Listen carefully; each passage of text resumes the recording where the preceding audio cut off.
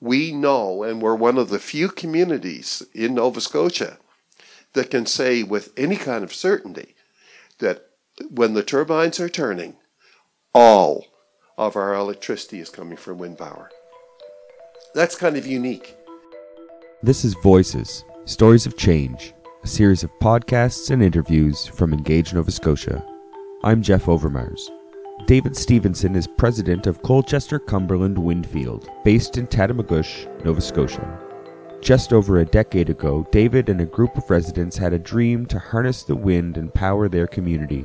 In this first of a two-part series taken from an interview with David at his home in Tatamagouche, he describes how a community came together to fund this dream. I'm David Stevenson, and I'm president of the Colchester Cumberland Windfield Incorporated. I suppose you could say our head office is in the Tatamagouche area. We're a pretty small organization. We have a management team of 2 people and a board altogether of 8, which has to be 6 people from the local area, and then we have 2 people from outside of the Colchester and Cumberland counties. Well, the advantage we had was that there was several people based out of Windsor, Nova Scotia, who were thinking of wind power, and the person who provided the impetus to us was Dana Moran, who's involved with the Fundy Tidal Power on the Nova Scotia side in the Digby area. And he came and did a meeting in River John, which my wife and I went to. And at that meeting, we got to know David Swan. We didn't realize he was back in the area from California. Dr. David Swan brought extensive engineering knowledge to this project and others in North America, with a particular focus on clean energy and transportation, including a focus on electric buses. He was one of the people who was instrumental in starting CCWF based on the model of having local wind energy companies across the province. And I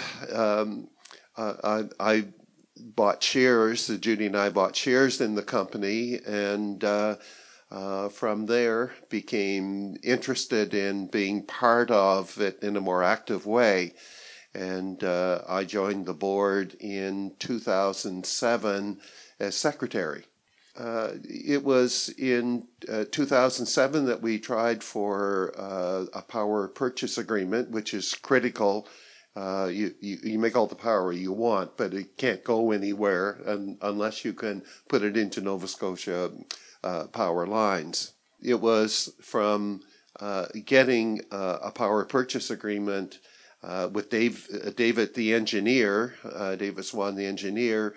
He needed to step down as president so that he could pursue that line, that side of the operation, and I took over as being president and been there ever since. I think that was in 2009, and then we had a power purchase agreement in 2010, and here we are. Before we put up the very first turbine, we had a public meeting, and we had it in the area just down when you drove here today. You came through the area from Earltown, the Falls, and Balfron into Tatamagouche. We had the meeting out in the Falls, and so you could look up and see where the turbines would be. In fairness to people, you don't know what the effect is going to be to them individually until you have the turbine in the air, and turbines do have effects on people. Some are purely psychological. They anticipate that there will be an effect, therefore there will be. And we recognize that and not belittle it in any way. They do know that they think there's something happening. David touches on additional concerns that arose following the installation of the first turbine later in our conversation. The number of investors in the community and benefits of the investment model chosen for this project are what makes the story so unique and truly local. It began with about 30, the very beginning where it was about 30 people. And some of them, when I got to know, were people who were the boss of a place where someone worked who had already bought shares and said, oh yeah, you might want to be interested in this. It's kind of a neat idea and the shares are such and such. With the first offering to the public, it became maybe 80 shareholders, and then it was like 125. And now we have, I think sometimes because of death or people needing to sell shares, it changes a little, but it's about 285 shareholders. The vehicle that made it possible is the Community Economic Development Investment Funds, CEDIF for short, which is regulated through Securities Commission, and it's a provincial program now through Department of Business. And we found out how we would go about doing an offering document so that we could sell shares to the public. And David and I started writing, and it was a grueling process the first time. There was a share offering in 2007, and then 2010, 2011, 2012, and then 2016. That was our last share offering last year. So in this area, that was unique. And the advantage that shareholders had within the CEDIF program was the equity tax credit, which in the first offering was 30%, that was raised to 35%. And then after 5 years, those shares qualify for a further tax credit, and after 10 years for a third tax credit. And when we made our offering in 2010, we were past the point of dreaming. Everybody has a dream, or everybody should have a dream, and ours was that we could bring locally produced electricity to the homes and businesses in our area.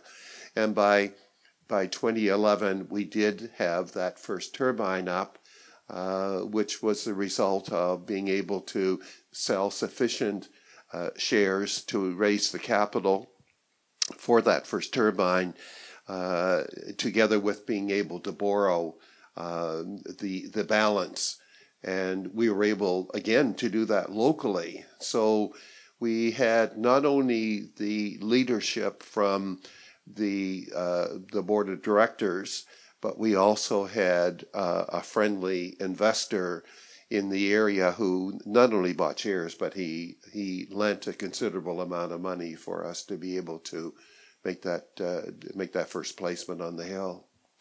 The amount of money we raised was in excess of $2 million.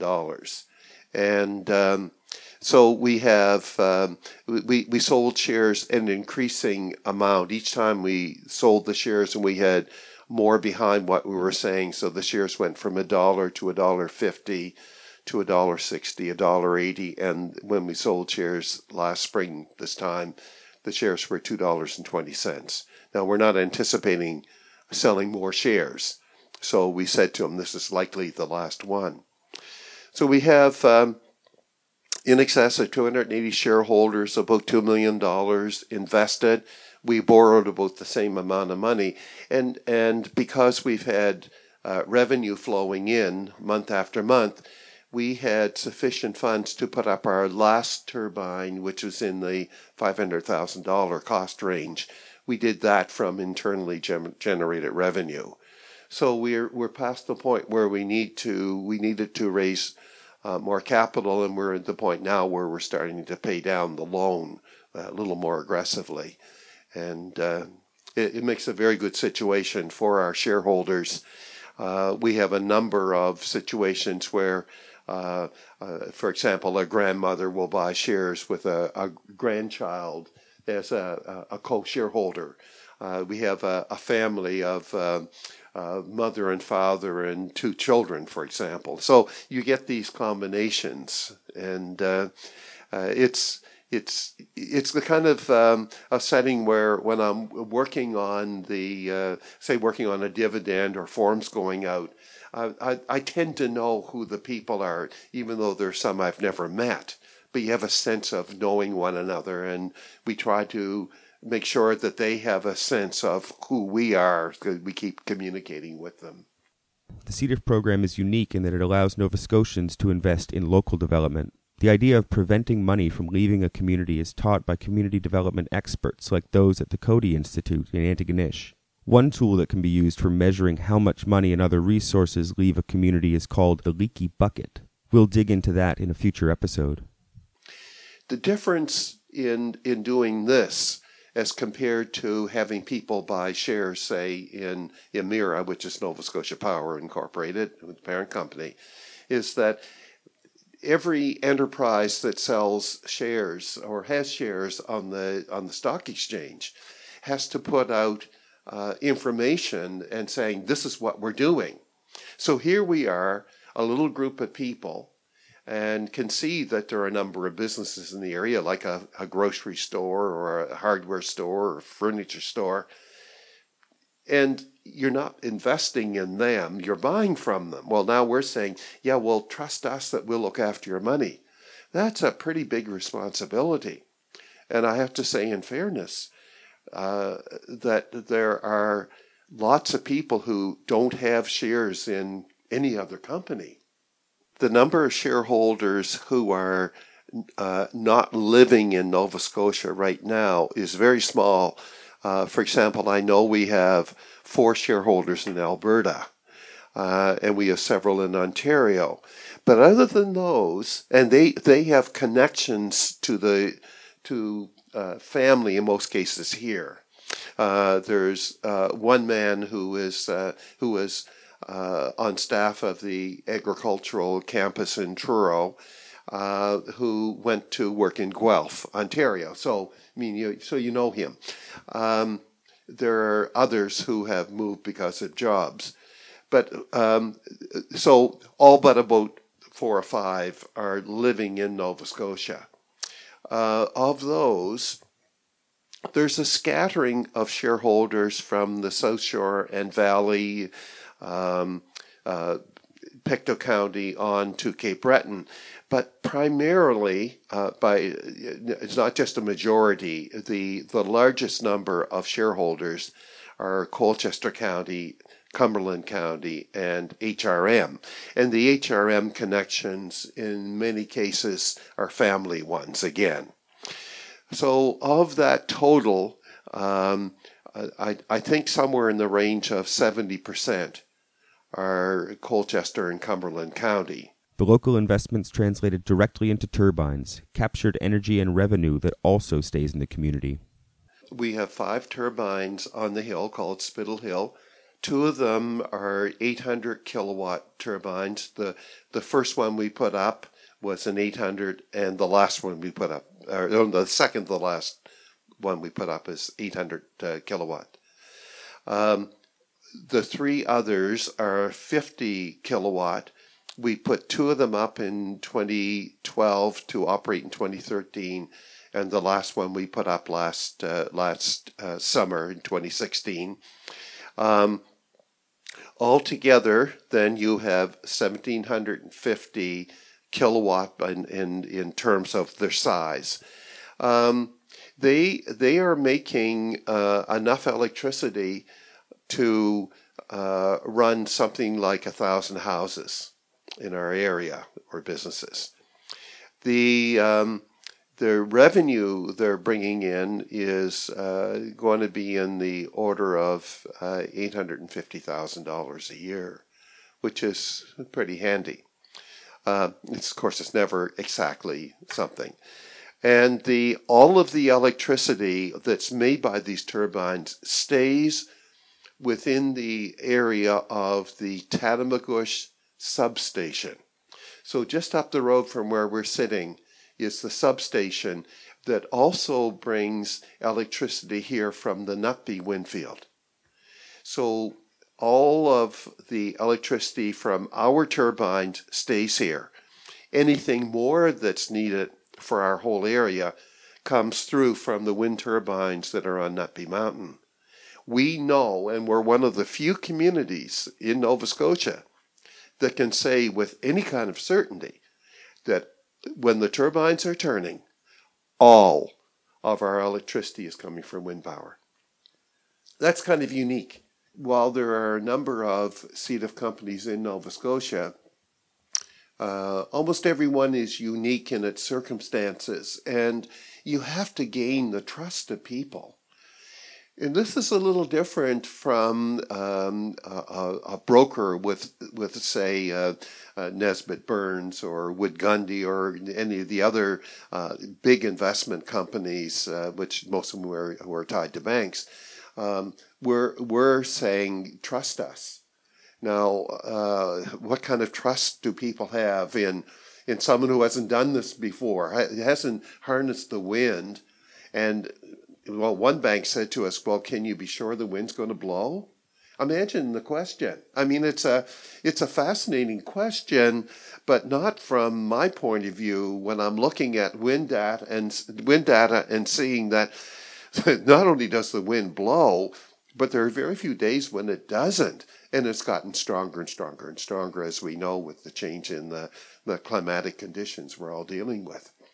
The people in this local area know very well the kind of reputation David Swan has, and I tried to build on that reputation, and we got a number of local people on the board that people were appreciating, and as a result, I think that building from that promise to actually getting a contract with Nova Scotia Power, to having the site selected, all built a pattern where people are saying, yeah, they seem to know what they're doing.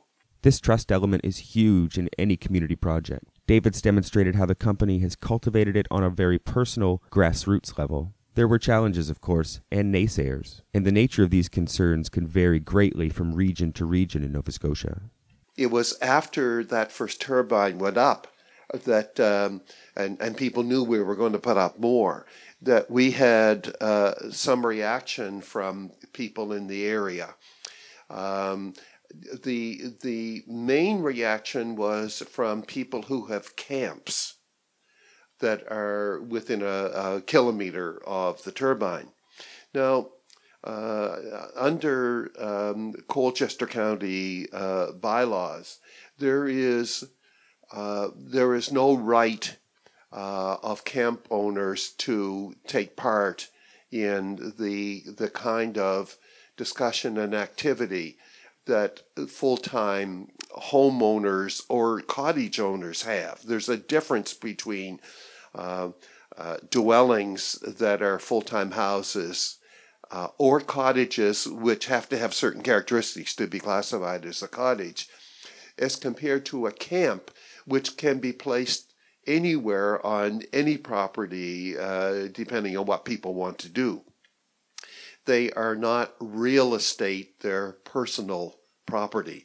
They're the same as taking your car and parking it somewhere. You can take a camp and, quote, park it, unquote, somewhere.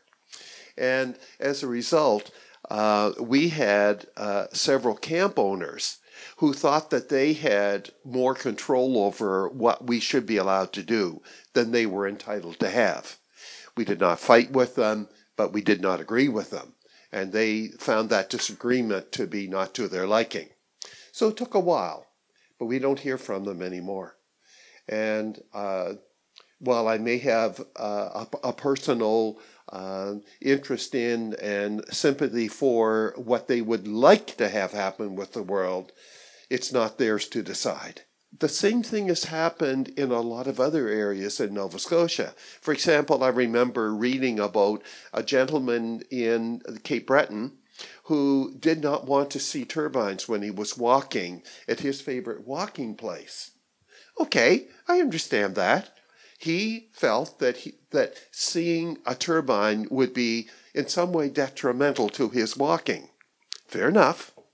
But that's not a reason for not doing something. It's always easy for those few to get an audience, to get to receive press or to write letters, even though they may not be residents in the area. They make it seem like they are, and that's the way it goes.